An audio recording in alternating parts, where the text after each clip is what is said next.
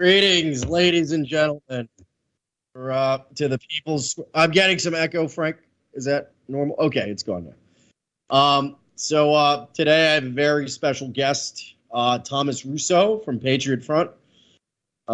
This is a very interesting nationalist organization, very active, very large, and I just wanted to bring Thomas on to discuss a few recent issues and some of the demonstrations Patriot Front has been successfully putting on. Thomas, I know you have something like a statement, so I'll just give you the floor here. Sure thing, and I want to say once again thank you for having me. It is always great to be on. I believe this is our third time speaking in this format.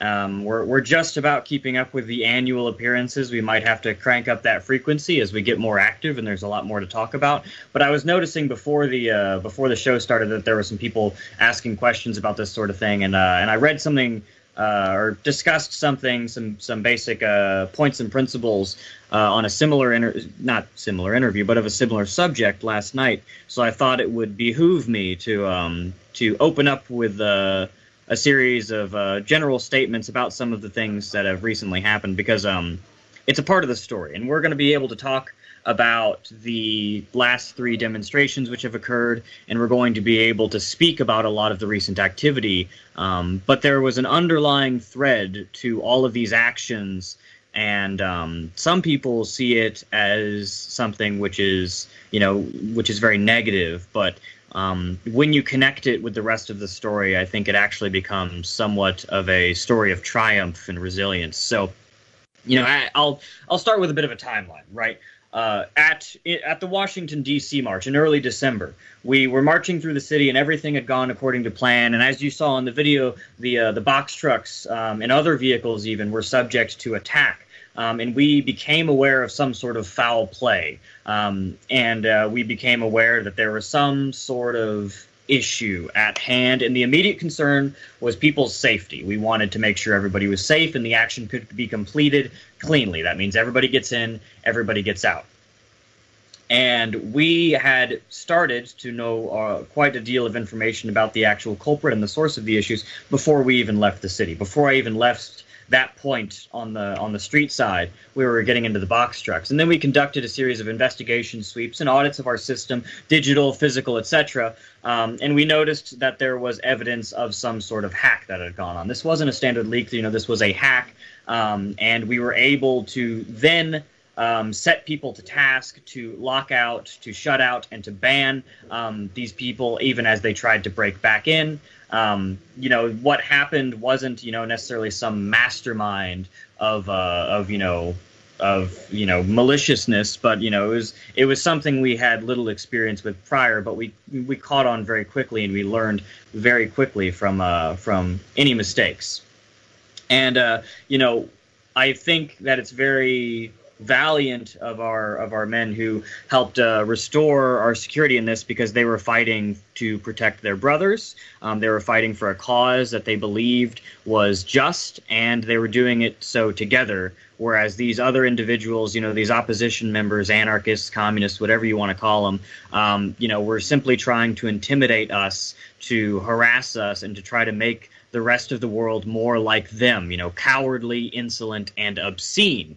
And as a result of this breach that they were able to briefly pry open, they were able to glean our attendance at these two March for Life events happening in Washington, D.C. and Chicago, respectively. And even with weeks of planning, setting out notices and calls to action, etc., on Twitter saying alerta, alerta, they were only able to arrange maybe a dozen, maybe 20 or more people to scream at us impotently in both cities. We arrived completely without their knowing at various places, and we left completely unharmed, right? They were being vulgar. They were displaying their gluttony and wrathful insanity. I believe that made the difference between us all the clearer. Most importantly, to the marchers themselves, who or the marchers themselves at these March for Life events, who saw us contrasted against these disgusting representations of an affliction more than an ideology. And, in D.C., that was especially relevant because as we arrived on the ground, all of these people, if you could call them that, came around us. And then when we left the space of the march, they left with us. So we ended up drawing them all away. And there were some concerns about people's information and everything everything of that nature. And people were saying, there was some misinformation swirling around, and I'd like to clear the air and say that this wasn't anything that was centrally collected. This was not some database of information. This wasn't something which was mandated by the organization, nor would it ever be. In fact, these were messages and private conversations that people were having with each other that were subject to risk. And everything to do along the entire line, the progression of these events has been strengthened, has been recast in steel. And even people's conduct at the very end of the line has been rectified and amended to be even stronger. So, even with any issues and any concerns, any mistakes made, I have taken full responsibility without question. As I always do, I am responsible as I am accountable. And I have spent every moment of my time working to correct any wrongs and account for any mistakes, with the lessons that we have learned quite difficultly. But we have learned them, and that is the important part. Anybody who faced any unplanned expenses as a result of the assailants and such like that have been fully compensated with fundraisers, and we've really banded together. Both people in and outside of the organization, without going into too much detail, have done a great deal of help with that specific instance. And I have even thrown forward, what little I have. To help these individuals, and I think everybody in the organization has really stood up to the test of our trust in each other and our ability to work together, because they do these things to inspire paranoia and hysteria, right? They want you to be afraid. They want you to be, they want you to be like them. They want you to be broken and insane. And we have responded with certainty. We have responded with trust in each other, and we've responded with courage. And I believe it is a very important aspect of the story that permeates these last few months.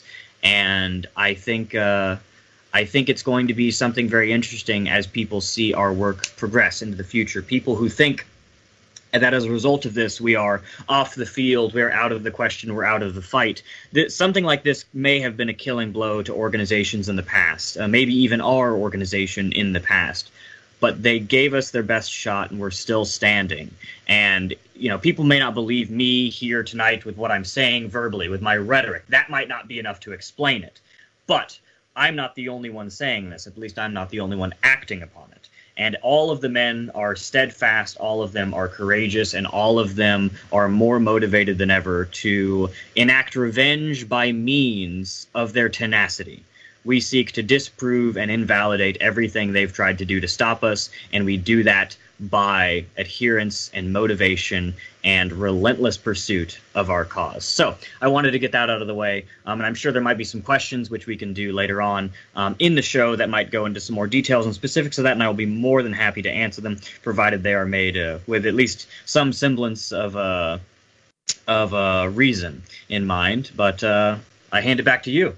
Yeah, I mean, from my knowledge of Patriot Front, you guys are not exactly squishy. So I noticed there's a ton of pressure on you from all sides. A lot of it is very dubious. For example, on the left, obviously, you have anarchists that are doing all kinds of, frankly, illegal things. Sure. And then on the other side, you have the phony right calling you a Fed, calling Patriot Front guys FBI agents.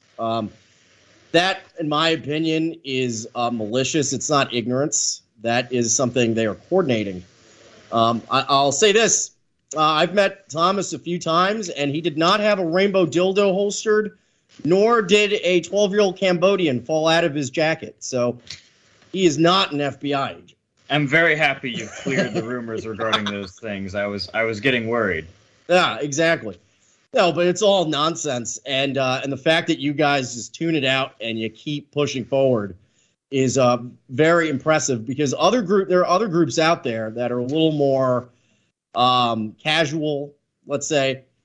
that would have been destroyed by the types of challenges you guys have faced. But you guys seem to be sticking together, and you understand and trust each other. So it seems like you're just shaking this off, right? Yeah, and I think this is a big lesson in the value of having a certain sense of professionality and also understanding the scope of what we do. Our cause is so much bigger than these little contemporary circumstantial setbacks or challenges. What we are fighting against is the destruction of our nation and the erasure from all, history, everything that our people have built, since they landed in this continent, since they, first began to exercise and embody this culture. And with that as the alternative, fighting and laboring onward becomes a very easy conclusion to make. It's not, the alternative of stepping back, stepping down, turning around, that's just not an option. And you begin to realize that a lot of this stuff, the screeching and stuff like that, it's inconsequential. Twitter isn't real life. And, these people can, have however many, number of retweets and exposed, gotcha, this is the end statements on Twitter. But, outside of that, outside of these news articles, it's not the real world. It's not actually how things work. And people, as long as people don't believe it, and they don't, trust me. They don't. They're screaming into the void. The people saying Patriot Front or Feds don't believe that either. They're lying, and there's clearly some hidden politics behind them lying about that. I'm not quite sure what it is, but my impression is that they want to isolate you guys from their audience. And they can't do it ideologically because, the ideology on this side of the fence is far more appealing and interesting than anything the Gateway Pundit is putting out. So the only way they can kind of cling to their audience and cling to their supporters is essentially by defaming everyone to their right. Because it's not just Patriot Front. They call the National Justice Party, they call us feds, okay? As if okay, think about it logically. The feds are telling you to what? Obey the law? I've seen you guys show amazing restraint when you're out and about. You guys are painstakingly law-abiding. You don't look for trouble. You actually don't announce your protests and events in advance, likely because you don't want to cause, commotion. Because remember, the anarchists are the ones that start the violence. We don't start the violence. The anarchists are the factor, the catalyst for all violence. So if you don't have them around, there's no violence. People engage in their First Amendment rights and they go home. So you guys seem to have all that wound up. And, again, the point of the FBI isn't to make a conservative look straight and, quote, racist. That's their complaint. They say, the FBI pays these people to make us look racist. But in reality, for example, you guys were attending the March for Life. What was the actual reason for that? Because my impression was that you were there to protect the Christian demonstrators from anarchists that were planning to attack them. Am I mistaken in that, or what? To a degree, yes. And I'll touch on a few other of the things that you said. It was very interesting to see how coordinated, you had all these big conservatives coming out at very similar time frames and saying very similar arguments, silly things, saying that we are invalid because of these tiny, circumstantial, irrelevant pieces of information that were oftentimes not even true. And I'm not one to allege the feds thing in response, because I feel like that's a little bit too much in a lot of cases. Yeah. But I certainly think, at the very least, they were talking to each other, if not being coordinated from further above. And they made some sort of consensus that, conservative, Con Inc. has to protect itself from this, new, burgeoning nationalist movement by calling it out in this particular way. That was the rhetoric that they concluded on. And yeah, when we go out, yeah. Go ahead. I talked to some, I have some contacts that are at least adjacent to some of these conservatives. And I told them, I'm like, if you want to dispel the rumor that Patriot Front are feds, I can get you in touch with Thomas Rousseau, and you can talk to him on your show or have him on your program, your radio program, your podcast, your website, whatever, and you can see for yourself if he's a Fed or not. It's not like, these are like mystery people or whatever. These are real people. And every single one of them turned down my offer. So they're willfully ignorant at the most charitable, and they're just making that up to be malicious at the least charitable. Yeah, and it's surprising, and I think a lot of people want us to be something that we're not. Whether it's the opposition of the media, they want to portray us, like you said, the anarchists are the nexus point of these crazed, violent instances. And when our work has proven, in our DC march, before the cops were, screening on us on all sides and everything to do with that, we marched completely peacefully through a crowd of maybe a couple hundred, pedestrians and tourists surrounding the Lincoln Monument, and nobody got into any issues. There was one homeless man who came up, and he obviously he ran out in front of us and charged us, and then he was just pushed out of the way. He wasn't even knocked on the ground. It's very obvious that we don't come to these cities looking for a fight. And the police, even at a certain point, have to acknowledge that, even if they would much rather that we did, because it would make their job easier. But their job is not necessarily to stop violence or to stop attacks. It's to protect the interests of the state. And oftentimes preventing some massive brawl coincides with that. But whenever they have an opportunity to further the interests of the state by taking down potentially, revolutionary groups like ours, they try to do so, like they did in Philadelphia. Yes. Our goal isn't to fight. We defend ourselves in the most strict sense, right? And that doesn't mean punching back and pushing back in defense, but we defend ourselves by making sure that they can wail all they want, but they're going to be bloodying their fists on a wall of steel, and nothing will be given back to them. Right. That kind of Go ahead. Well, again, I noticed. You've been around for a while too. I noticed that probably Charlottesville was the turning point where it kind of boggles the mind unless you understand how power works in this country. But basically, when you do the right thing and you get a permit and you tell the police exactly, try to coordinate with the police to have a permitted rally, the police do everything in their power to turn your rally into a violent riot. So what I mean by that is the police will, on purpose, plan your rally so that you will clash with the opposing anarchist type groups. And then what happens is that then the FBI comes in and they only arrest one side. Okay. Take, for example, Charlottesville. There's a couple of guys that got federal charges for simply defending themselves in the most basic way with their hands. Meanwhile, the black guy that was standing outside of the entrance or the exit of the park with a flamethrower trying to burn people, he didn't suffer any problems. He got, I think, a day in jail, and that was suspended. Well, I got that for a sticker. Right, exactly. So you understand too that the police are there to fuck with you too. That's just another kind of Antifa.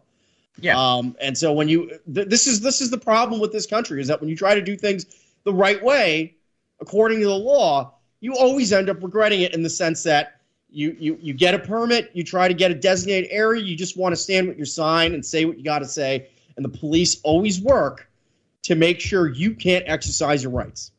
Yeah. I've noticed that it wasn't like that before. It started at Charlottesville, but then it really became universal after Charlottesville, where every rally turned into a shit show, not because of anything we were doing, but because the other side was being enabled by the police, who were orchestrating fights between the two sides. Okay. Yeah, and especially when you see police try to get in and plan people's rally, set them up for failure, right? Right. You see that. And this is something that leads back into your question about why we were at the March for Life events. Because last year, especially in Chicago, the city government of Chicago, I presume, denied them their permit because they wanted to go through all of the official channels. They wanted to get a permit to do all these sorts of things. And if you're going to, take up that much space, maybe you need one. You usually don't. But they wanted to go through all the proper channels. The city said no. They want to say, how do we do this? What can we do? And the city said, no, no, no, no, no. You can't do it, even though they said the city is on lockdown. You can't have groups of more than whatever. But when we marched through, the city was crowded. There were people in all the streets, all over the place. It was completely, they were discriminated against because they think that murdering children is wrong. But when we marched through the city last year, we showed them because they had a caravan that was driving through the city, and we crossed paths. And, they were honking and waving and shaking their signs and stuff like that. And I think that showed them that, that even if they say no with your permit and with your, formal processes, you can just take to the streets. You Right. can just take to the streets. And, especially if you're coordinated with how you do so, and you occupy that kind of restraint, you can be a bigger problem to the police if they try to, do any of that funny business than you can if they just let you go along your way. And I think that's something that we've seen, because we are so difficult to trap and to coerce and to, be fooled in these ways. The police know that it would be such a huge task to try to use their usual tricks that their choice is just one of easiness, right? Their choice is just one of, well, I'm going to get my overtime and then I'm going to go back home to yell at my wife or something like that. And they choose the easier option because these are not men of action, these are not men of courage, and they're not fighting for anything in particular, right? They're bullies with badges. And they choose the easier option when it's that much easier than the alternative, and we make sure it's always right there in front of them. The easiest option is to let us do our thing. So why did we go to the March for Life events this year? Last year, we protested their cancellation. The year before that, we were able to more directly protest their opposition. At least in Chicago, D.C. usually doesn't have much. But this year, I felt it was important. One, because it was publicly acknowledged that we would be there, and I wanted to make sure people knew that even if we don't pre-announce our things, we don't do that. But even if that does happen, I want people to know that we're not going to suddenly, we're not going to turn tail, right? If we say we're going to be somewhere, and we are going to do that. Now, of course, we're going to be dynamic. We're gonna occupy our own space. We're going to plan in our own way. We're not going to be predictable, but we can be present. And we were somewhat honor bound to attend in that way, and we'd been doing it for years already. And the only fact of the matter was exactly how. Right. And we did draw a lot of the ire of the opposition away from these pro-life rallies, and we got some ire delivered to us from some of these pro-lifers as well, but more so because I just don't think they understand. And the biggest argument, to some people say, well, why did you do this? Why did you do that? These actions, these pro-life events have a radical opposition, right? They have anarchists screaming there for murder. They are waving around effigies of dead babies. They are promoting cannibalism and violence and all these sorts of things. I'm not exaggerating on any of those points, by the way. I have pictorial evidence. And so these events have a radical opposition. They should also have a radical support.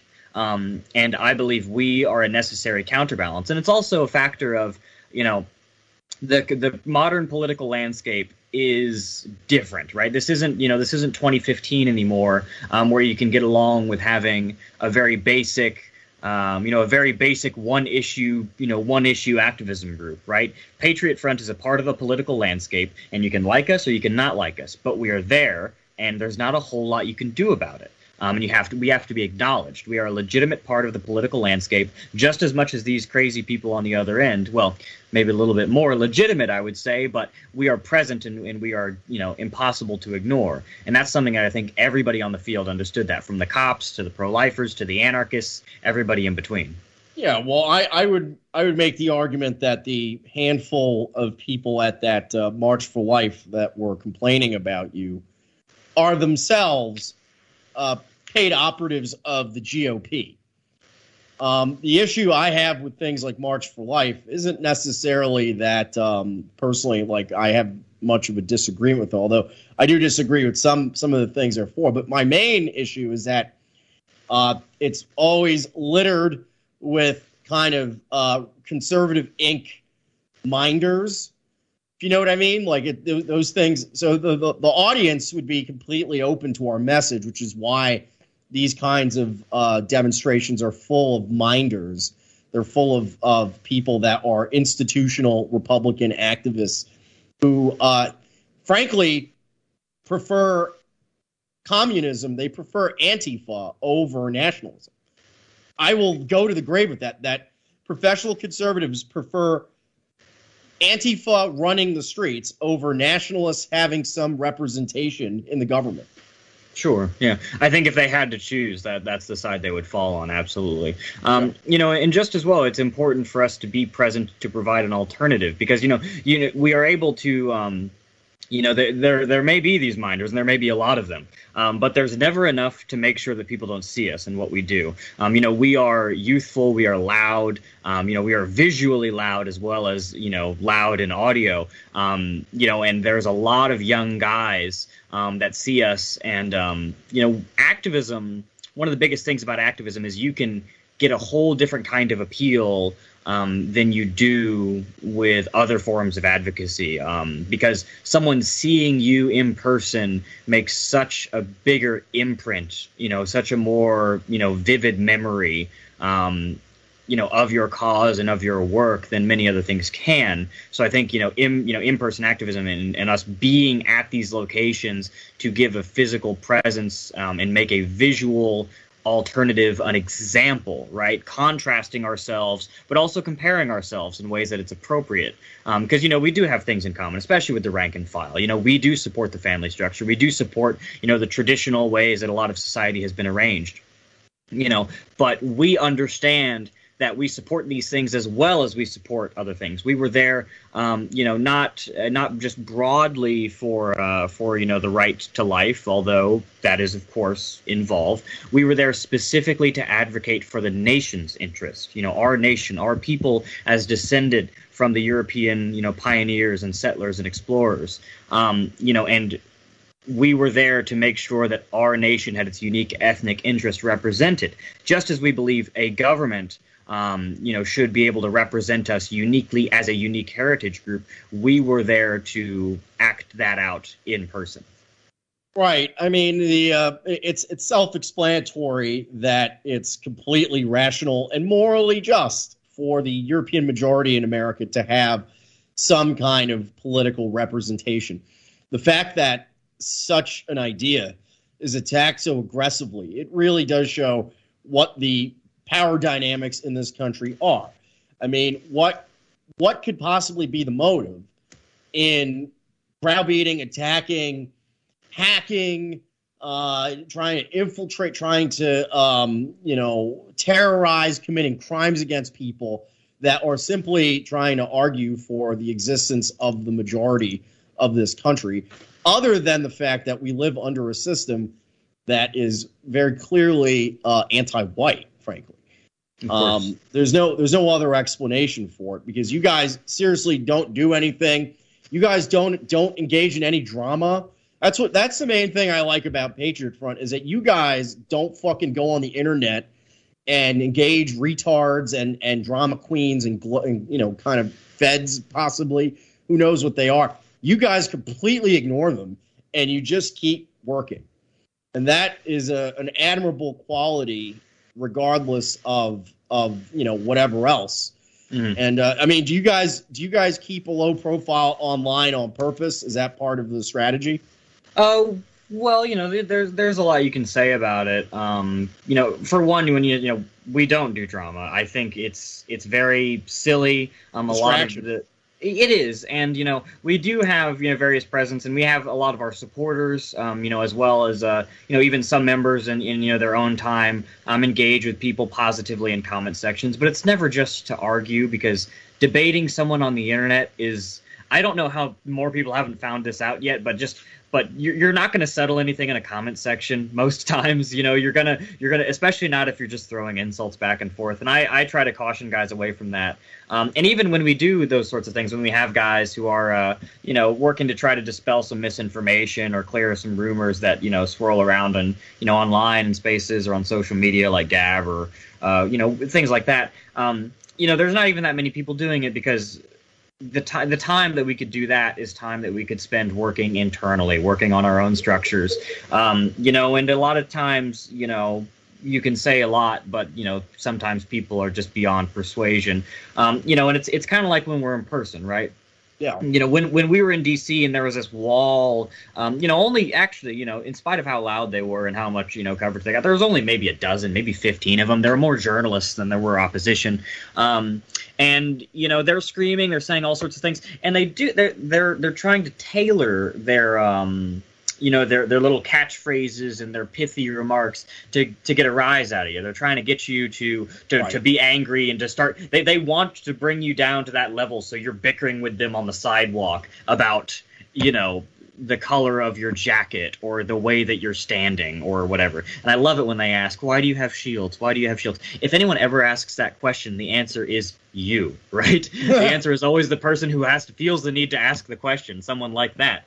But yeah, we don't respond with anything but chants, because they are, these individual atomized pieces of just virulent hatred, and we respond with coordinated, organized, uniform, calls for strong families, for the reclamation of our nation, for life, liberty, and victory in response. And there's not only a big difference there, but it's also a symbolic difference. In the fact that even when we're not doing that, just the fact that we can be silent, almost eerily silent in the face of these things should be a big indication to people that that's not what we're there to do. And that extends to the online space. The sort of bickering and pettiness, it's unproductive. And always keep in mind that when you see internet troll, like really personalized internet trolling, it's either a tranny or someone in the FBI. Right? Maybe both. Maybe both. Yeah. So that's like once you realize that, because for a lot of people, especially older guys, like they'll see that and they'll just like, the brain is tuned to taking these things like they're real life, but actually it's just hyper reality. So it's not real. So why would you even dream? Yeah. So Frank just put in the chat parts of the March for Life video preview, if people want to see it. So Frank, put it on. Worth noting, Patriot Front may get cold feet and no-show after the very recent identification of their regional director. You think they can harass us into staying home? No!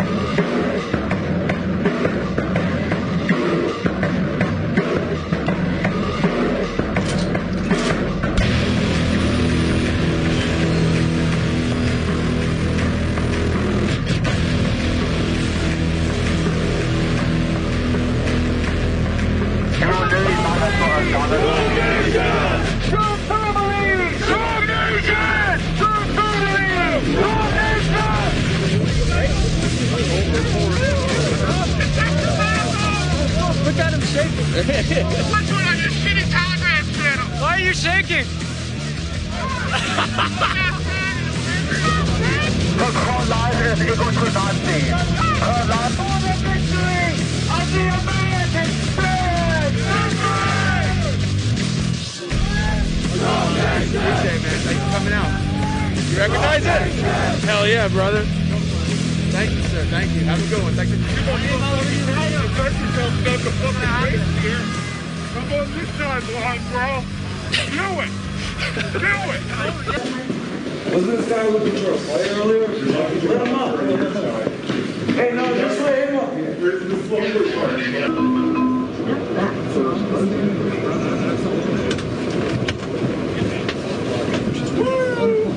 Good shit. Ladies and gentlemen, Friday afternoon, just 3 and 4, the Red Line train to City Road. They're everywhere, man. Pat your box and shake your hand. Get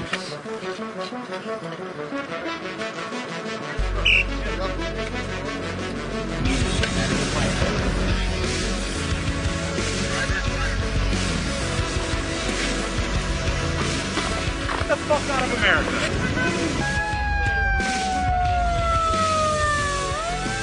I'm a conservative. You guys are an embarrassment to conservatives.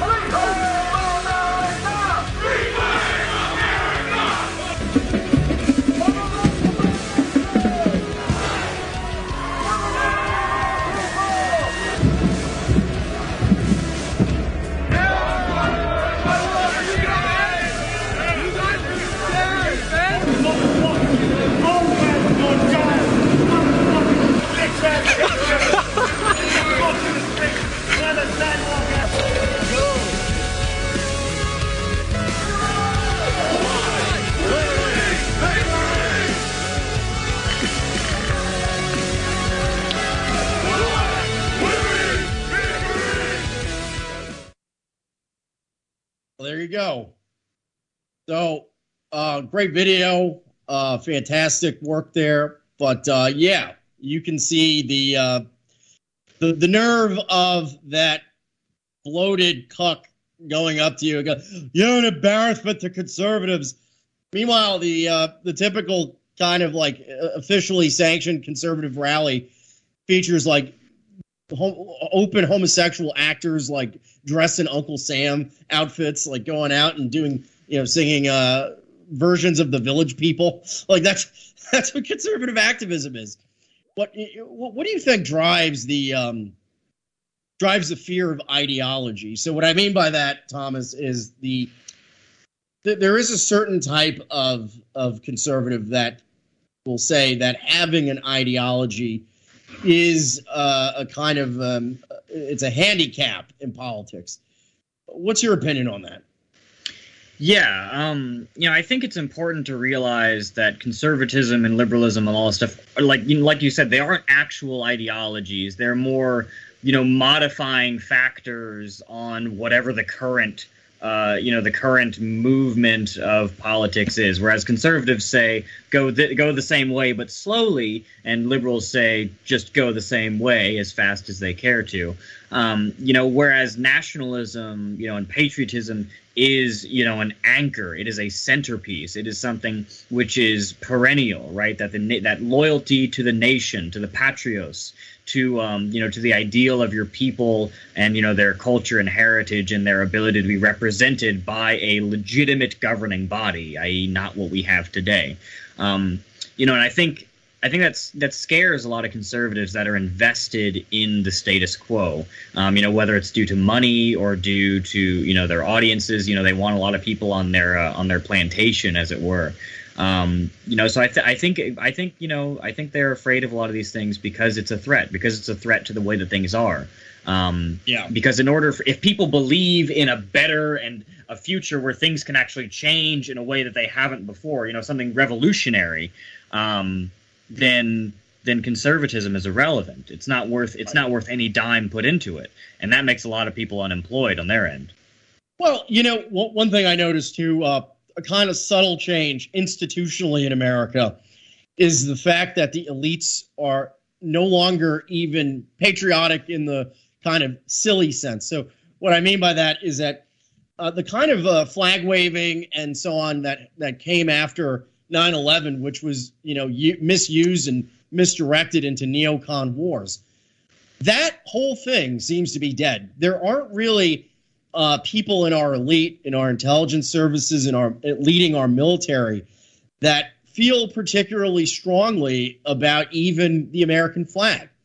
You'll notice that increasingly American embassies abroad will have the Black Lives Matter and gay flags side by side the American flag.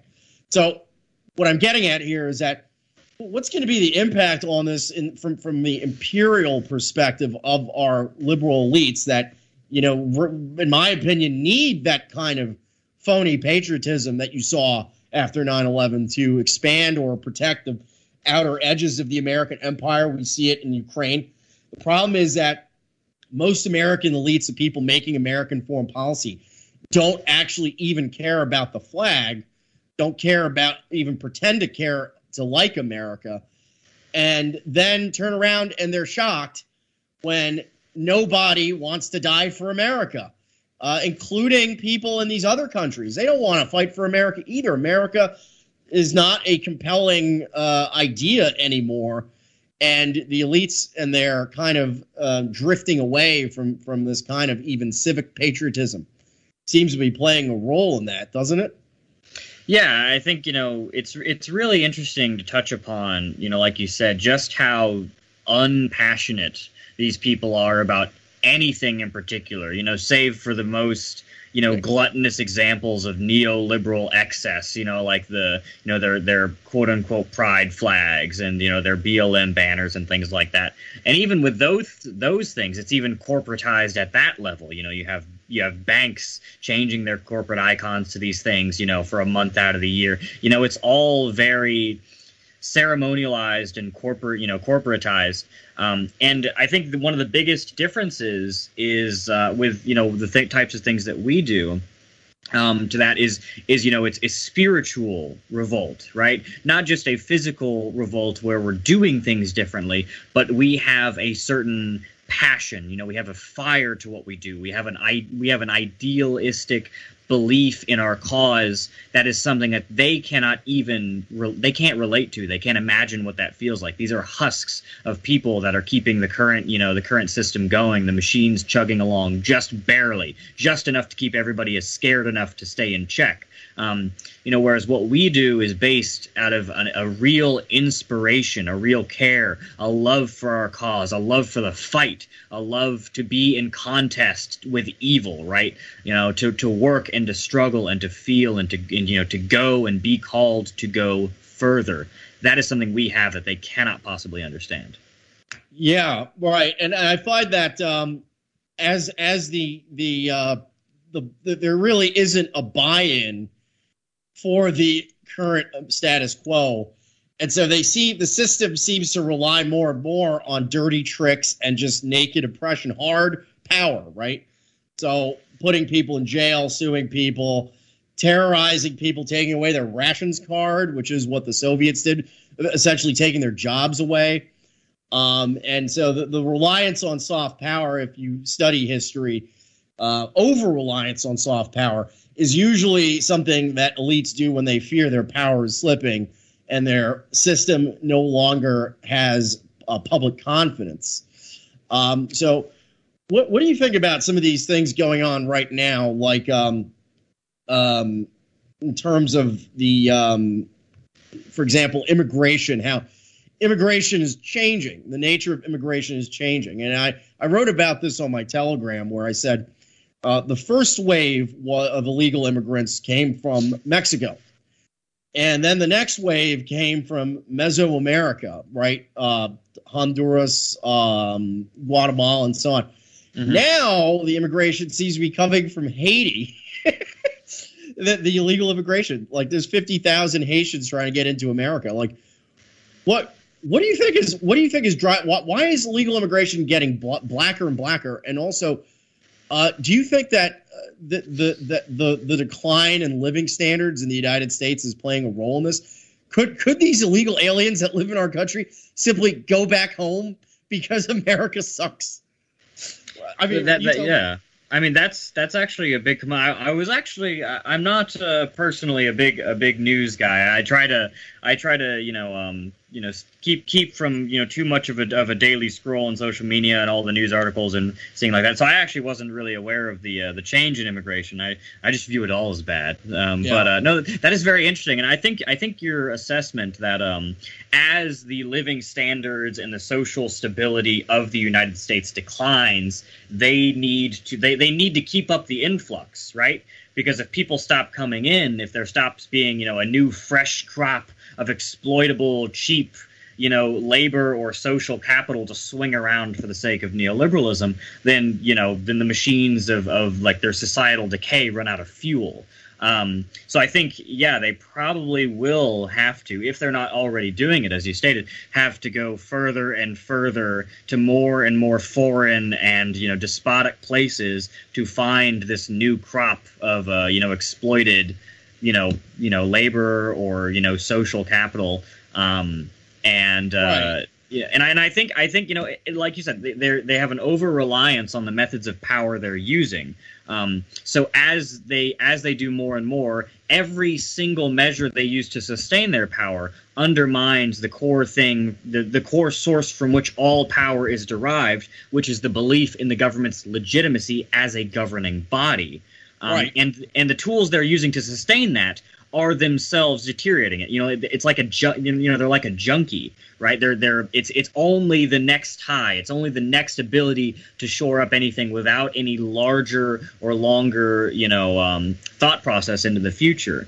They're addicted to what they've become.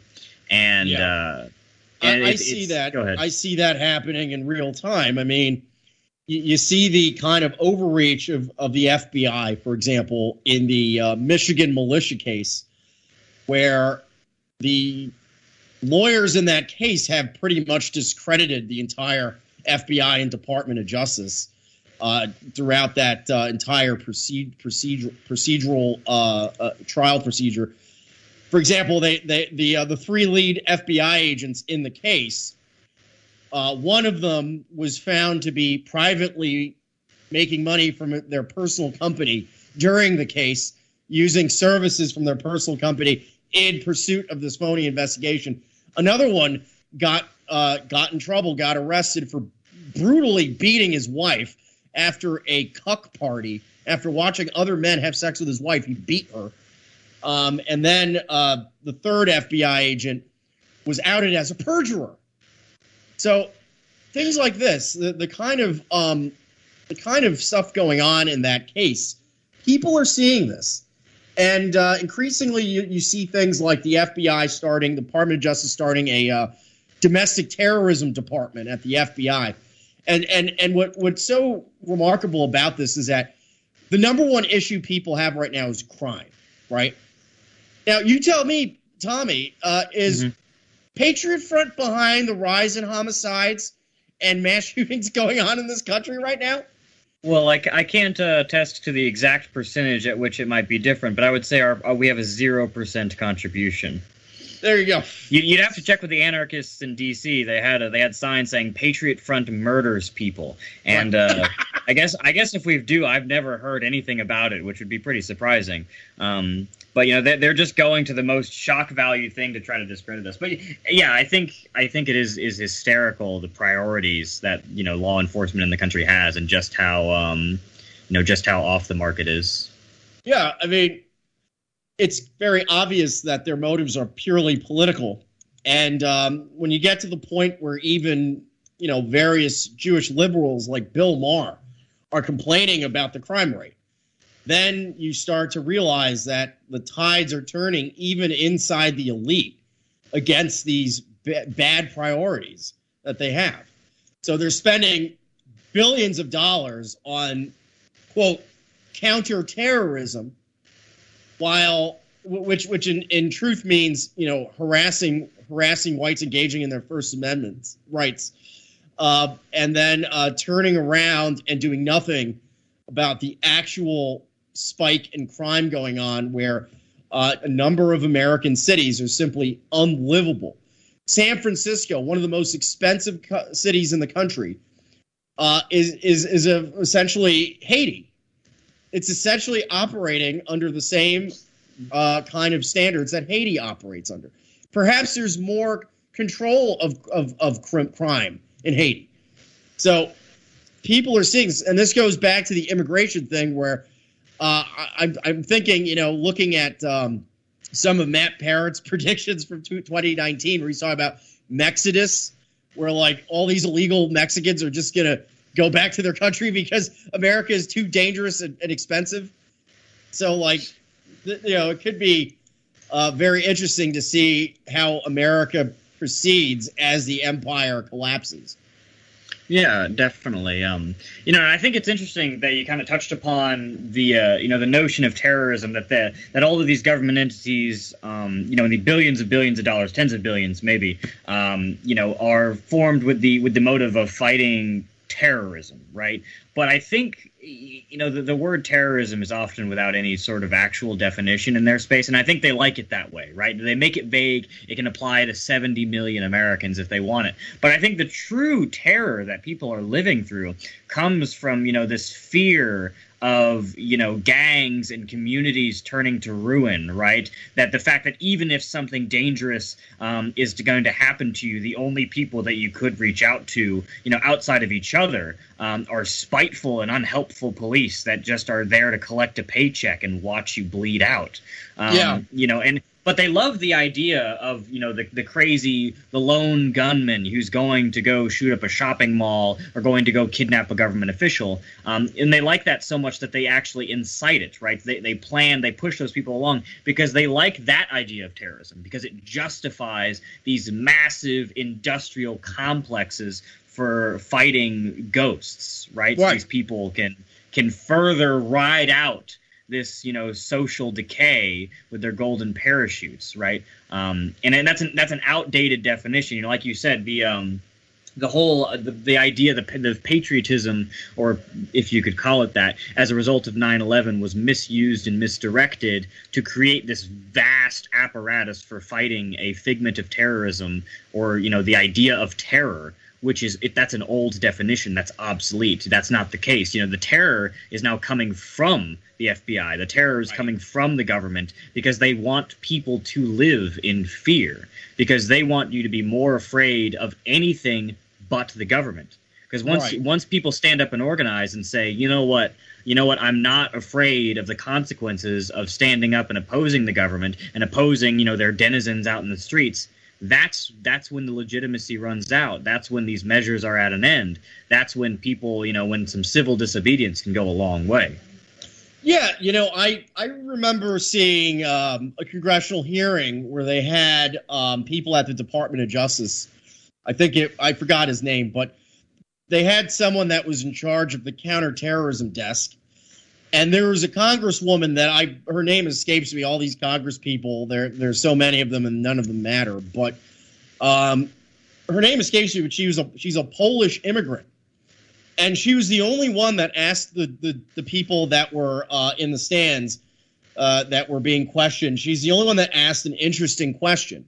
The other ones all were talking about retarded stuff, but she asked a very powerful and interesting question, which is that when she lived in Poland, she remembers the United States condemning Soviet and communist government laws, domestic terrorism laws in Poland that were simply an excuse to set up and railroad dissidents.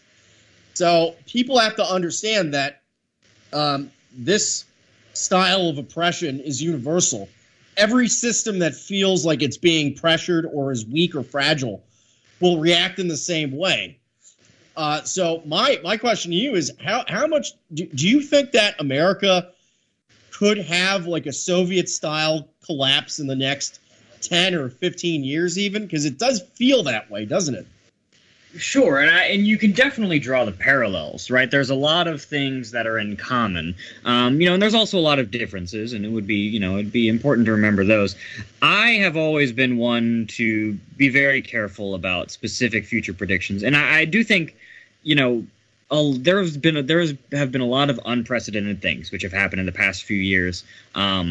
And there's been a lot of turning points. And in a lot of cases, as far as the stability and longevity of the United States is concerned, that's always been a turn for the worse, a turn for the more unstable, a turn for the less legitimate, and the more tyrannical, right? As you said, every regime that has these issues, employs the same basic principles to sustain them, and it universally doesn't work. Tyranny wears the same face, even if the tools are new.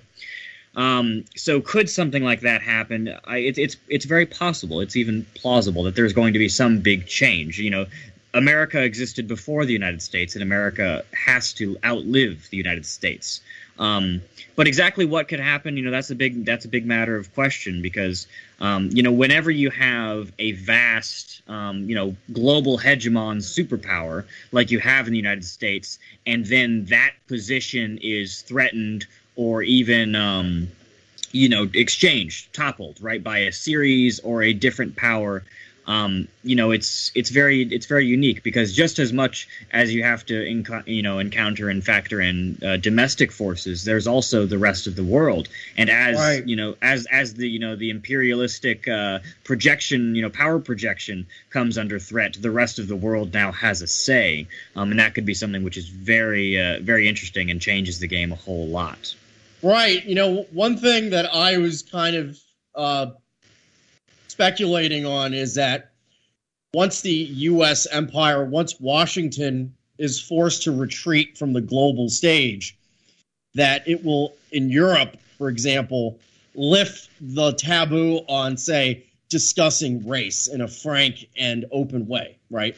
That's very taboo in Europe, but a big reason for that is that the United States essentially dictates European internal policies through its military presence in Europe and through the dollar as the world reserve currency.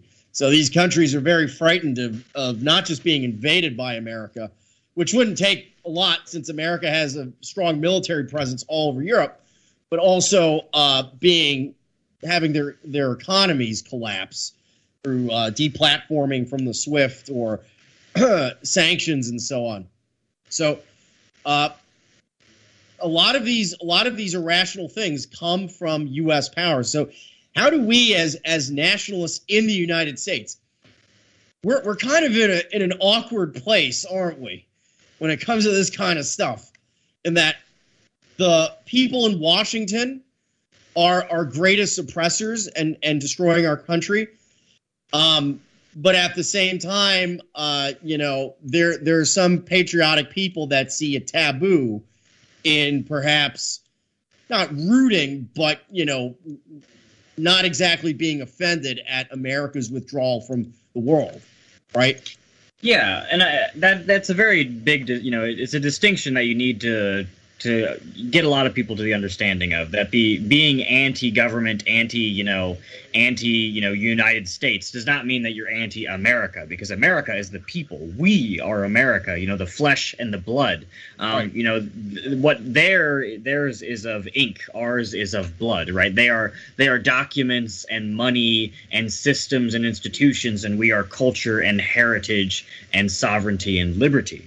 So that's why we are so commonly saying, for the nation against the state. That's why we use the 13-star flag, because it predates the United States. And if we can get the people who would place their patriotism into the government to instead place that into the nation, the nation as it is opposed to the government. If we can separate, and we don't actually need to separate the nation and the state. They've done that for us, right? Right. They have taken the government's interests and drawn them so far away from the actual interests of our people. What keeps our communities safe? What allows our families to grow and to prosper? Our youth to pursue healthy lives, right? They've already gone so far away, but they've disguised their tracks in doing so. So all that our job is left with is drawing attention to the distance that has grown in between our interests as a people, as a unique people on this earth, from the government's interests as a tyrannical, socially decaying entity. And I think, once people see that distance, patriotism is going to look a lot more like Patriot Front's patriotism, proper patriotism, real patriotism, in that it is in favor of a government, a strong government, but not this government. We are against the state. We're not against a state. In fact, we're much for a proper, legitimate, sovereign state, but we are virulently against this state as it stands in corruption and tyranny, and in this self-unsustaining, downward spiral. Yeah, I would point you to the Princeton study that came out last year which found that the opinions of the average American have no statistically relevant impact on public policy. So the government does not. So I can read you some quotes from it. It says here. So this is a study by Martin Gillens and Benjamin Page at Princeton and Northwestern universities. And they set out to answer who really rules in America. Here's some quotes. When the preferences of economic elites and the stands of organized interest groups are controlled for, the preference of the average American appear to have only a minuscule, near zero, statistically non-significant impact upon public policy. To be sure, this does not mean that ordinary citizens always lose out. They fairly often get the policies they favor, but only because those policies happen also to be preferred by the economically elite citizens who wield the actual influence. The net alignments of the most influential business-oriented groups are negatively related to the average citizen's wishes. So existing interest groups who do not serve effectively as transmission belts for the wishes of the population as a whole. And then the final statement, quote, in the United States, our findings indicate the majority does not rule, at least in the causal sense of actually determining policy outcomes. When a majority of citizens disagrees with economic elites and or organized interests, they generally lose. Americans do enjoy many features central to democratic governance, such as regular elections, freedom of speech and association. I would highly disagree with that, but anyway, and widespread franchise.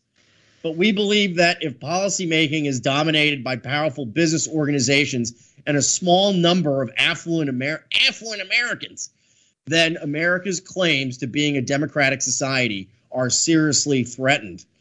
So this isn't us fringed dissenters saying this. This is from the system's own think tanks and universities, Princeton, Northwestern. They are saying that the American people have no say over their government. Thus, the American system is illegitimate under its own metric. Yeah, no, and it's really interesting to see that they draw a claim to how wide the franchise is, just how many people can vote, and just how regularly they get to vote. But they draw that against just how there's regular elections without regular results, and I think that's important to distinguish, because in the process of expanding the franchise, in the process of drawing up this big idea of luxurious democracy, maybe democracy existed for a time. You had a republic originally with a restricted franchise, and with a strong governing class of people who were a little bit more capable than a lot of others. And then you turned this republic into a democracy, which maybe existed for a very brief window of time before it was immediately swallowed by this plutocracy, by this oligarchy, where I think they said it themselves, that it's ruled by a series of small organized interests. And that's just the story with democracy. You have wide franchise but no impact, nothing for them to do with the millions and millions of votes that they can pour into the ballots, because it's a shredder, right? That's not where it comes into play. And people, it's unlikely that this study is going to have a huge effect, but that is interesting to see. I wasn't aware of that. At least that specific study. We are obviously aware of the results of it. We feel them, we see them. But I think people are going to see this one way or another as time goes on, and their response should be to begin to disregard and even disobey government policies and practices, their rhetoric and rules, and everything they once relied upon the government for when it comes to their lives or, their well-being. They should instead turn to each other to find, right? And once that happens, you are looking at a sort of do or die moment for the government, where they're going to have to decide, are we going to, go full out and just try to destroy everyone who wants to seek a healthy life away from us, or are they even going to have the ability to do so at that point? right? Or who knows? Maybe at that point, enough people will be ousted, in a proper sense, in a peaceful sense, I might add, and then maybe, because underneath all the bureaucracy and underneath all of the the corruption, there is a dormant skeleton, a basic form of a system which can work, right? Right. Something deep down there is there, and if you were just able to just scrape off this massive, take a proverbial power washer to it, and drastically reorient things, there's something there worth keeping. It's just you're going to have to do some digging, and I think we're well prepared for that in the years to come. Yeah, I mean, I've been following some economic data lately, and you'll see that they're in quite a bind, because the government and the not really the government, the high finance that plans the American economy have spent over a decade creating these kinds of trillion-dollar bubbles, credit bubbles, and just general bubbles. And now they're in a situation where the bubble needs to pop. They need to raise the interest rates, and that's inevitably going to cause an economic crisis. So what's going to happen at that point when you have all these problems that the American system, the liberal system, lets you pay your way out of? So if you live in a neighborhood full of too much diversity and the schools are unusable, you can take up a second job and move out to the country or even a suburb and pay for a private school for your kids or whatever. So you can do that. But once the capitalist crisis or finance crisis hits, that's going to become very difficult, and people will no longer be able, the middle class will no longer be able to escape these contradictions in society. So I'm saying that this is going to be however politicized the people are now, and they're going to get far more focused and far more politicized when this economic meltdown inevitably comes, won't they? Yeah, and I think, I touched on this in one of my speeches, and I was reminded by, when I said that, it is high time that a lot of these people who, like you said, they have bought their way out of the crisis, they have paid their way to be able to ignore these problems, not to solve them, not to even acknowledge them, but to ignore them. They have paid their way out of these struggles, money, the money is the biggest thing that separates people. So that could be one of the biggest things, which brings all those people back down to the level of everyone else who they've been very happy to ignore. And once they are down to that level and they get to experience everything as we do, maybe we'll see how they like it. Right? Let's see how they like the world. The world they've created. Now you get to live in it. Right? Well, the actual elites are going to be fine. I think what's going to change is the white collaborators, the white traders, the upper middle class, the bourgeois types, who essentially hold this system up on the street level, perhaps the medium level, as a way to continue bankrolling their lifestyle and their their personal well-being. A lot of them are going to lose that if there is an economic meltdown. So pretty much, I don't know what's going to happen when that occurs, but there's only one way to go, and it's up for our political movement. Again, no one actually agrees with the way things are being run. The only thing stopping people from getting politically organized is the prospect of losing your job, but also possibly being harassed by secret police, being physically assaulted by anarchist paramilitary groups. These are the types of things that keep people from getting politicized, that once the economic incentive to stay silent isn't there anymore, they're going to join up with us. It's just a matter of destiny and fate.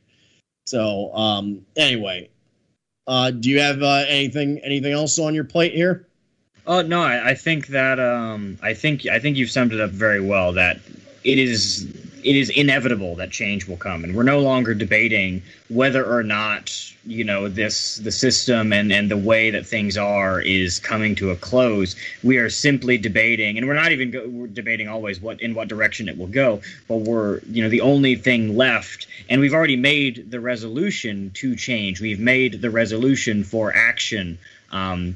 All that's left on the plate, as it were, is to decide exactly how to carry out that action and to exact our true level of boldness and faith in our cause. Right. So Frank, let's get started with some of the chats. Yeah. Let's pound through these. What do we got here? Hard look with 1 Libra says Hail Victory. Hail Victory. Thank you, Hard Looking. Check his band out sometime. There you go. Yeah, definitely. INM donates 3 and says Patriot Front is the model. Thomas needs to defend Patriot Front's reputation more actively in the online right community, like his own personal channel on Telegram/Gab, to speak with other leaders. Working with wider nationalist movements should be a goal. What is he doing to stop doxing in the future? And you don't have to answer. No. I can. I think he did. Not. You already answered. Yeah. Well, so he said I should take a more active role. I do talk with a number of other people, and I keep my contacts. I would be hesitant to have a channel of my own personal thing, because I do try not to be so much of a figure or a celebrity, because I'm not in this for that sort of thing. And most of the time, I wouldn't really have a whole lot to say, because the organization I use as my voice. Everything I would say, the organization can say better in unison. And with things to protect the security of membership and things like that, that is always a very high priority. And any time that anything happens, we take it as a case study in what we can do better and what we can evaluate and what we can say on top of. And certainly a lot is being done. A lot has already been done, because even the information that was sometimes released was already upwards of a month or older at that time, which had already given us that amount of time to improve our methods behind the scenes. And of course, I can't discuss details in detail, but we are never idle when that is concerned. Yeah, and also one thing you guys are doing right is you're letting your work speak for itself.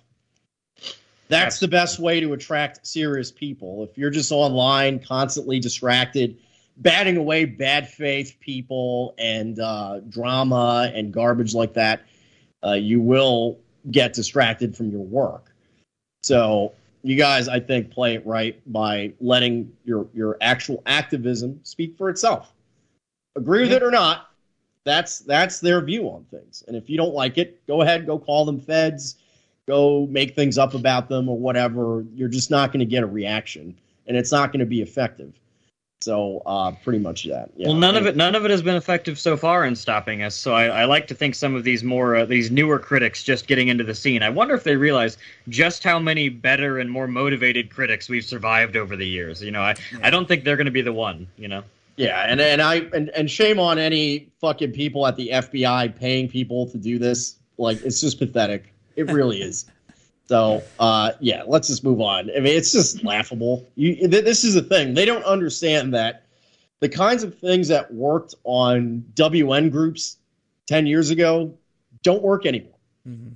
They don't work because the quality of people in this thing is pretty high at this time. Now, there are groups that have shitty people, no doubt, but when we're talking about groups like Patriot Front, when we're talking about groups like NJP and so on and other groups, people in it are usually pretty intelligent and they're quality people, and they're not going to be influenced by any of that. So I mean, it's just a waste of time. It's a waste of taxpayer time and money.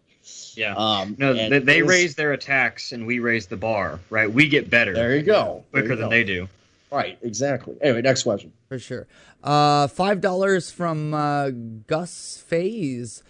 Just giving this video some support. Keep up the good work. Everyone give some upvotes, likes, fire, whatever that is for this stuff. So Fire. thank you, sir.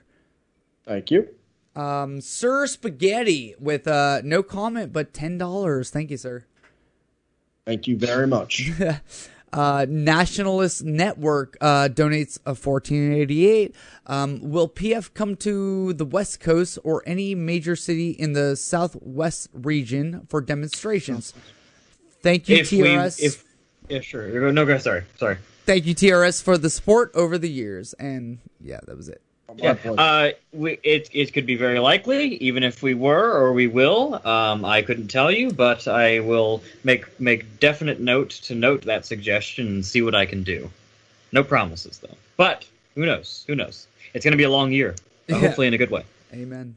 All right, Tam, good old Tam boy with $14.88. Thank you, Tam. Thank you, Tam. Yes, sir. Heretic, what is this? Heretical Acts, $25, and he says A. So. Oh, thank you very much. Thank you, sir. Not even, something Soul. I guess this is Borzoi, Chinese guy. $25. Thank you, brother. Thank you.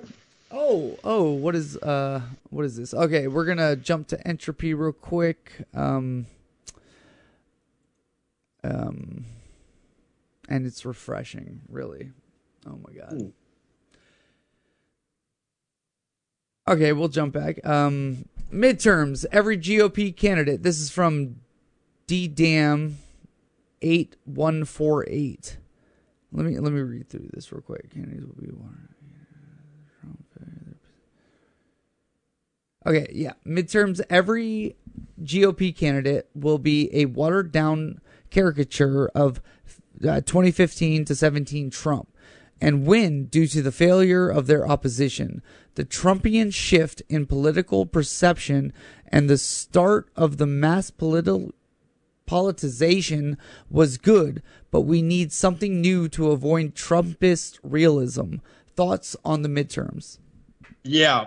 I think everything's pointing to the Republicans winning in the midterms, at least they're going to get the House back. They may get the Senate back. With that said, I wouldn't put give too much attention to all these Trump impersonators that are popping up, because people aren't really voting for them. They're voting against the Democrat because they perceive Democrats as being pro-crime, even though there's a lot of crime going on in red states. In fact, some of the most dangerous states in America are Republican-run, at least gubernatorially and in the state legislature level. But nevertheless, the way people perceive it is going to be the same. So, yes, I think that the GOP has a chance of doing well in the midterms. I wouldn't invest too much into that. It's going to be more that Democrat voters aren't going to come out to vote for their candidates, and you just have to live with it. I mean, there's going to be Trump impersonators. I'm just not sure they can capture the lightning that Trump did on a national level. Like, can Ron DeSantis really pull it out of his ass in 2024? I don't think so. Mm-hmm. I don't think Ron DeSantis is a competitive candidate. I think what you should look out for more is for people like a Matt Gaetz or someone like that who will actually put out kind of Eric Zemmour style talking points that appear to be somewhat like white nationalism, but aren't quite the same thing. Because what happens in those situations oftentimes is that people that are doing radical work, that are radical nationalists, building their own party, building their own platform, building their own movement, will often drop everything and join the group that's already prefabricated, right? Mm-hmm. So you're building this great movement from scratch. It's hard work. Sometimes it can be thankless, but in the end, it pays off to have your own thing, because you never know when the conservatives will throw you under the bus, and they will. So my biggest thing for people to look out for in the future is some kind of fake, frankly, pro-white candidate where you're going to start seeing people saying like, well, I don't agree with his position on Israel, but Okay, sure, there's tons of pictures of this guy in a yarmulke signing laws in Israel, but he's saying some base things. He kind of seems like he's the same as us. So I'm just going to go full in, do a cannonball into this pool that this guy has set up with a big invitation for me, and then I'm just going to not do anything else, and then I'm going to get demoralized and quit politics when he eventually isn't what you're looking for. So again, my main thing to say about that is just because something kind of looks like it's the same doesn't mean it is. Okay, just keep that in mind. That was a great impression, Stryker. I thought someone else had just joined us. The resemblance is uncanny. Yes. And I would say I agree. I think it's going to be very hard for a lot of them to restore the kind of trust that they had in the conservative establishment, especially after everything that happened last January. And it's more important than ever for us to be visible and vigilant as an alternative to all of those things taking place. In integrity. Right. All right. Next one, Frank. Yeah, I'm unable to connect to Entropy right now for whatever reason. So unless we have anything else in, well, I see some shit. I see some stuff in the chat. I see some questions in the chat. So someone did the midterm question, heretical acts. Okay, let's see. Yeah, I've read all those. Okay, all right. Let me just take a look real quick in case we miss it. Yeah, I mean, other than Entropy, I think that was. Do you have any way to access Entropy at all? I don't know, man. I'm getting like the spinning wheel right now. So. Oh, okay. I guess we'll just give it another 5 minutes or 10 minutes, and then we can just read them next week or something. Yeah. Worst case. I mean. Right. Yeah. So Thomas, let's talk about a few other things here. So what do you see Patriot Front's role in vis-a-vis the Republican Party? Because obviously you're trying to get some conservatives on board with you. Sure. But what do you think is the what do you think it should be the messaging to these people that are in this kind of state of false consciousness with the Republican Party? Like, what should we be openly aggressive to the GOP, or where do you stand on that?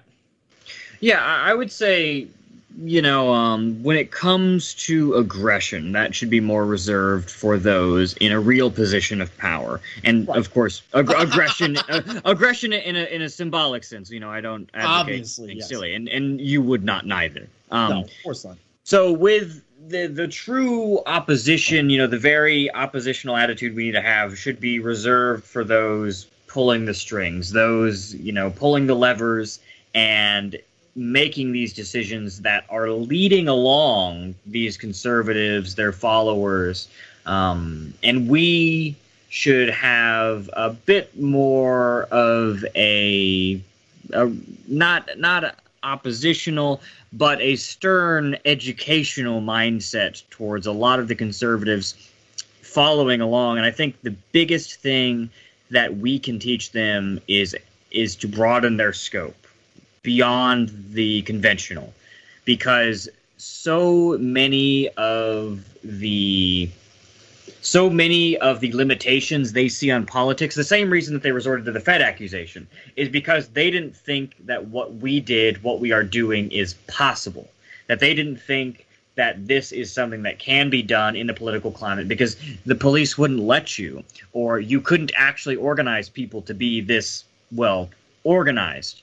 Right. And if we can smash open that idea of what's possible, and this little conventional, little picket fence that they've put around, a certain set of, you can be this radical, you can have these many views that disagree with the government, but not one more, right? Right. If we can bust that open, then I think we could see, something quite substantial as far as an exodus, if you will, from the plantations that these people have set up for their conservative audiences, their they're very willing customers almost. Conservatism has become more of a product than anything to do with an ideology, right? It's something that you subscribe to, not something which you embody. And it's also an insult to your intelligence. Like, a lot of it is so dumb that they literally make things up. Half the shit you see on the Gateway Pundit is literally made up.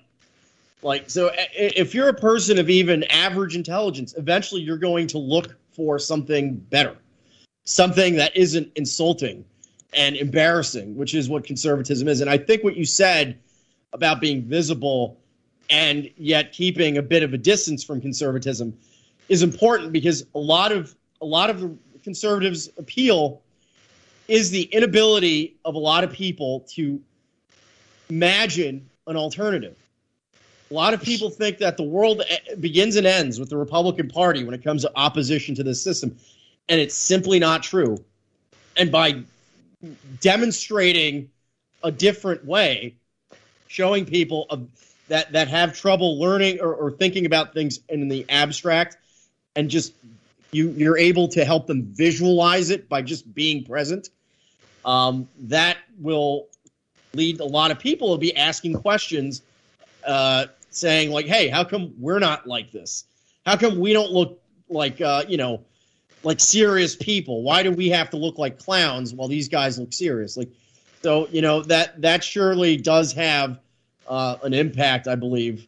And that's essentially the undercurrent behind the Patriot Front or Feds accusations. Like, they understand the power of that. So they're like, no, the only way this is possible, the only way you can have a rally of this magnitude with this kind of messaging is if you're in the FBI. That's the only way. That's their perspective on it. And that's clearly something they're saying because they understand that visually they will fail if we put, I don't like to delve into optics and so on, but, if you're a guy in your early 20s and you see a bunch of boomers, waving signs that say, abortion is the new Holocaust, and, going out there saying this is the new Jim Crow and Martin Luther King hated if you're a white male in your 20s, you're just going to join Patriot Front. Like, it's just that. Well, I certainly hope so. Hope so. Yeah, and you're absolutely right. It is a matter of contrast and juxtaposition. When you see just how different things are, and even the rank and file participants in these marches that we saw, and this is only one kind of case study in the political spectrum, but it was interesting, especially in Washington, because we're there standing, on the street corner, and in front of us you have the entire political spectrum arrayed, not necessarily against us, but in front of us, around us, in either, in all sorts of, you have all types of conservatives, traditionalists, you have all of the Catholic groups, of course, you have, various of the other types of very online conservatives, that I won't anoint specifically because I don't. Yes, we're all familiar with them. You have the anarchists, you have the media, you have the cops. You have every single port. All of it laid out there in one panoramic. It was actually kind of amazing. And and especially, and I hope those people saw just how rabid these opposition members were towards us. And I hope that they also. Well, I kind of hope that they didn't actually, but. I was walking around the city beforehand, and I mentioned this last night, and these anarchists were putting up posters on how to self-administer abortions, directed at young women. And I'm not even going to go into detail further than that, but I mean, the disgusting quality to that, where thousands of families and young people would be walking through seeing this sort of stuff. So their just disgusting nature should make the difference so much greater, and the best thing that a young man can do in today's America is to throw his lot in with change, to take a stand for something that he believes in, to have this sort of spiritual quality, this passion for for revolution, for change, to serve his people, because no one else anywhere is going to offer you that, right? What we are creating here, not only in the in some places in the broader movement, as you could call it, but specifically in Patriot Front, we are offering a space where we can actually value you on your work and on your qualities and on your virtues, right? The nation is made up of men, and men are made up of virtues, and we try to draw attention to those, we recognize those, we reward those, and we intend to create spaces which can only result in the creation of that virtue. And I think, it's really been amazing seeing just how much guys have grown within the organization, not only in their ability to pursue positions of leadership or in their ability to be bold. It's one thing to see a young guy and, you go through his interview or you get to know him and he does little things. But then, taking a young guy who would have never dreamed of doing anything like that and then setting him up against, the entire D.C. Metro Police Department, all of these screeching anarchists, few as they are, and, helicopters flying overhead and seeing that he is unfazed. He is steeled to his purpose. That is amazing because where else are you going to get that? Right, and I don't know about you, but have you noticed that the anarchists who appear to have hit a kind of zenith in 2020 during the riots, they seem to have kind of vanished from public life? I mean, they're still around, but there's a lot fewer of them, isn't there? Yes, I would say that it is very interesting to contrast their online presence from their physical presence. There's certainly a big difference, and I think it's spurred a sort of viciousness and a sort of spitefulness in them that is it is simply an addition to their litany of unhealthy social habits and afflictions. And I think it's been very interesting to see that in spite of all their rhetoric online and all of their their twittering, that once we hit the ground, once we're on the move, when our columns and our ranks are set, all they can do is scream. Because once intimidation is exhausted, once they find out and they discover that they can't scare us, with all their tweeting, all they have left is mockery, right? All they have left is trying to make fun of us. But I mean, it's really hard to make fun of us when you yourself look like a clown. They're standing there, screeching, with their eyes bloodshot. You saw the video. The guy had this tiny little megaphone, and his hand was shaking so much, you could hear it in the audio. Like they're caricatures of themselves. And but I was speaking more so. They're still around on the internet for sure, but when it comes to a physical presence. There seems to be a lot fewer of them. It seems to be going back to what Antifa was before Donald Trump got elected, which was like a couple of dozen of real freaks. And my fear with them actually is that as they become irrelevant, and they have to a large extent, but as they further become irrelevant, they're going to get, just like in the 1960s and 70s, they may get actually more violent. And so there's going to be fewer of them. But we saw, like in the 1960s, how the new left, the kind of Antifa of its time, kind of fell out of favor by the 70s and then kind of turned into the Weather Underground, which was an open terrorist group. And so my only concern with them is that they're going to become this kind of extremely violent but very small kind of cult or movement, whatever you want to call it. But they really have lost a lot of steam since Biden got elected. Part of that, I think, is also that the Democrats are putting the Department of Justice on them a little harder, because it's one thing to go out and fight fascists and Nazis, as they call it, and white populism in the street, to violently suppress it on behalf of the system. It's another thing to interrupt liberals during brunch in Portland and Seattle. No, you can't do that. You can't do that. And so now that the kind of white populist street movement has stopped going out to a large extent, liberals are like, okay, these Antifa are just a problem now. And so you do see some. Now, of course, they get a slap on the wrist, but you can tell that the feds and the DOJ are treating them a little harder, spying on them a little more, and it shows you how little heart they have in their cause, that it terrifies all of them, and they quit. to a large extent. There are some on the internet; they're very active, but the average Antifa has more or less gotten back to their lives. Gotten back to the regularly scheduled program of drinking craft beer and whatever else stupid bugman shit they do. So, do you think that they could come back? I mean, we're going to be a big movement again in the next couple of years. It's inevitable that we are going to be leading this big movement. So, do you think that they'll come back, and in what form? Well, my hope is certainly that every single one of them, down to the last man, woman, or whatever lies in between in their minds, is just packs up shop and goes back to, like you said, their craft beers and whatever else they have. I don't know how they live, and I don't really care to. The details don't concern me, but I hope they do all give up. Like you said, I think the world would be a much better place. Maybe they have something better to do. But what could happen? What could happen if not that? And of course, we can dream.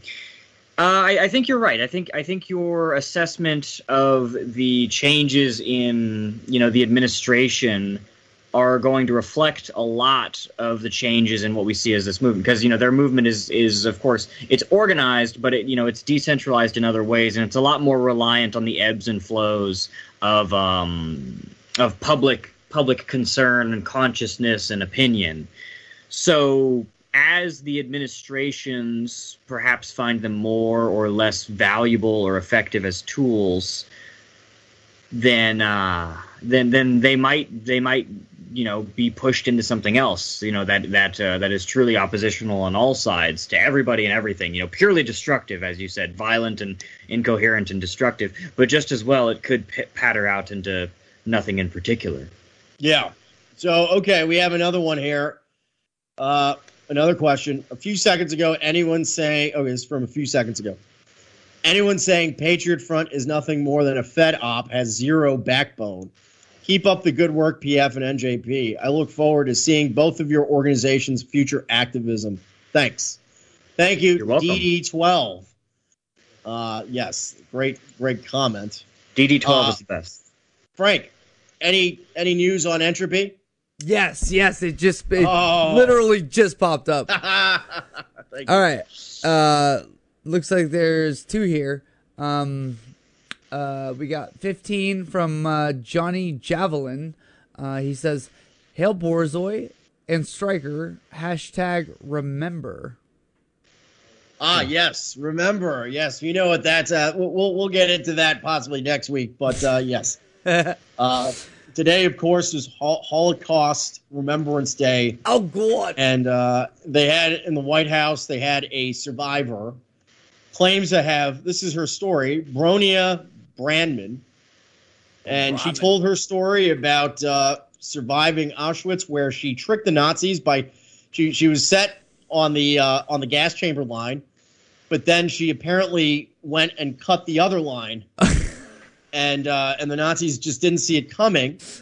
Then she was diagnosed with typhus and was in a coma. And the Nazis, who 5 minutes before were trying to gas her, put her in a hospital to save her life while she was in a coma, which contradicts the idea that the Nazis gassed everyone who couldn't work. Because obviously someone in a coma cannot work. But in Bronia Brandman's case, that seems to these aspects of that story don't seem to have affected her tenure, her days in Auschwitz. So, just something to think about. Anyway, next one. Oh, my God. All right. What is this next one? Flying Dutchman. He sends the smiley emoji with the sunglasses and donates 25. So thank you, sir. Thank you, Mr. Dutchman. There you go. Hey, anything else? That was it from Entropy. Oh, righty. Yeah. Did we get? Yeah, no, we got the last Odyssey one right. No, we have Bucket Groper, and he says, "Oh boy," he says, "Well, let's just see where this goes. Gropers are gay and retarded. Fuck them." Oh. So, hard agree, but I think I think that was the last one. Let me just say one thing about. I'll just come out and say it. The thing with the Nick Fuentes crowd and all that, you got to remember they thrive off attention, negative or positive. So I understand people don't like them and so on, but always keep in mind that when you give them attention in any form, they see it as a win. Yeah. So if you really want to, again, there are some hidden politics behind the fake rise of this movement. And there's a lot of money people behind it. Like, there's wealthy money people with bad intentions behind it. So all you can do, there's nothing you can say or do to make them go away. They're running off of pure wealth and money from these donors. And so all you can do really is just ignore them and keep some distance between yourself and them. Eventually, the money people that are astroturfing them, and yes, they are being astroturfed all across. You can't possibly think that Paul Gosar is going to commit career suicide by associating with them without someone behind the scenes giving him guarantees and possibly other things. So just keep in mind that it's pretty much a fake movement, and that's why they go around calling other people a fake movement. They're like, okay, we know we're a fake movement, so we're going to make that accusation about you. So the way you can tell if someone is real or not is by looking at them and seeing who they're calling feds. But either way, just ignore them. Do not engage them. Block them on site. Don't talk to them. Fucking, again, it's self-explanatory. They're not a political threat to us. They are doing their own thing. They may talk shit about us, but who cares? Stay out of the internet drama. Stick to politics, stick to ideas. Remember, small minds talk about personalities. Great minds talk about ideas. So be the great mind. Talk about ideas and doing the work that we need to do to win this political battle. That's all I'll say about that. So anyway, anything else, Thomas? Plug your stuff. Sure. So if anybody is interested in seeing more about the organization or more about our recent actions, you are encouraged to go to patriotfront.us. We have just recently uploaded videos on Odyssey and BitChute. We have all of our socials linked at the very bottom of our website, and we do keep very many things up to date. I would say one of our most up-to-date platforms would be Telegram and Gab. We are on Gab at Patriot Front and Telegram at Patriot Front Updates. And if you do end up having any questions or concerns that can be addressed, obviously there are quite a few things which cannot be publicly addressed or, addressed to people not in the organization. You can send a contact request form on the website, or you can message us on Gab. Gab has a messaging function if you have an account there. So we do appreciate people viewing our things. We do appreciate people who come to our message and see our work with an understanding of what we do and why we do it. Again, as we've stated, regardless of what your specific opinions are, well, again, we hope it is supportive. We hope people will get involved. I think some of the best activists that we will ever have are joining us at this very time, and I do hope that some of these listeners may be among them. And it's been great to be able to talk to you all again today. I just want to throw that out there. Yeah, likewise. We'll have you on in the future again after you guys do more events. And again, I was very impressed that under all that pressure, you guys still did your events as planned. It didn't impact you at all. You are impermeable to these kinds of attacks. That's very impressive. And hopefully others take inspiration from that kind of discipline and will. So anyway, unless there's anything else, Frank, on the menu, let's get out of here. All right. Looks good. Have a good night, guys. Alrighty. Take care. You guys are out.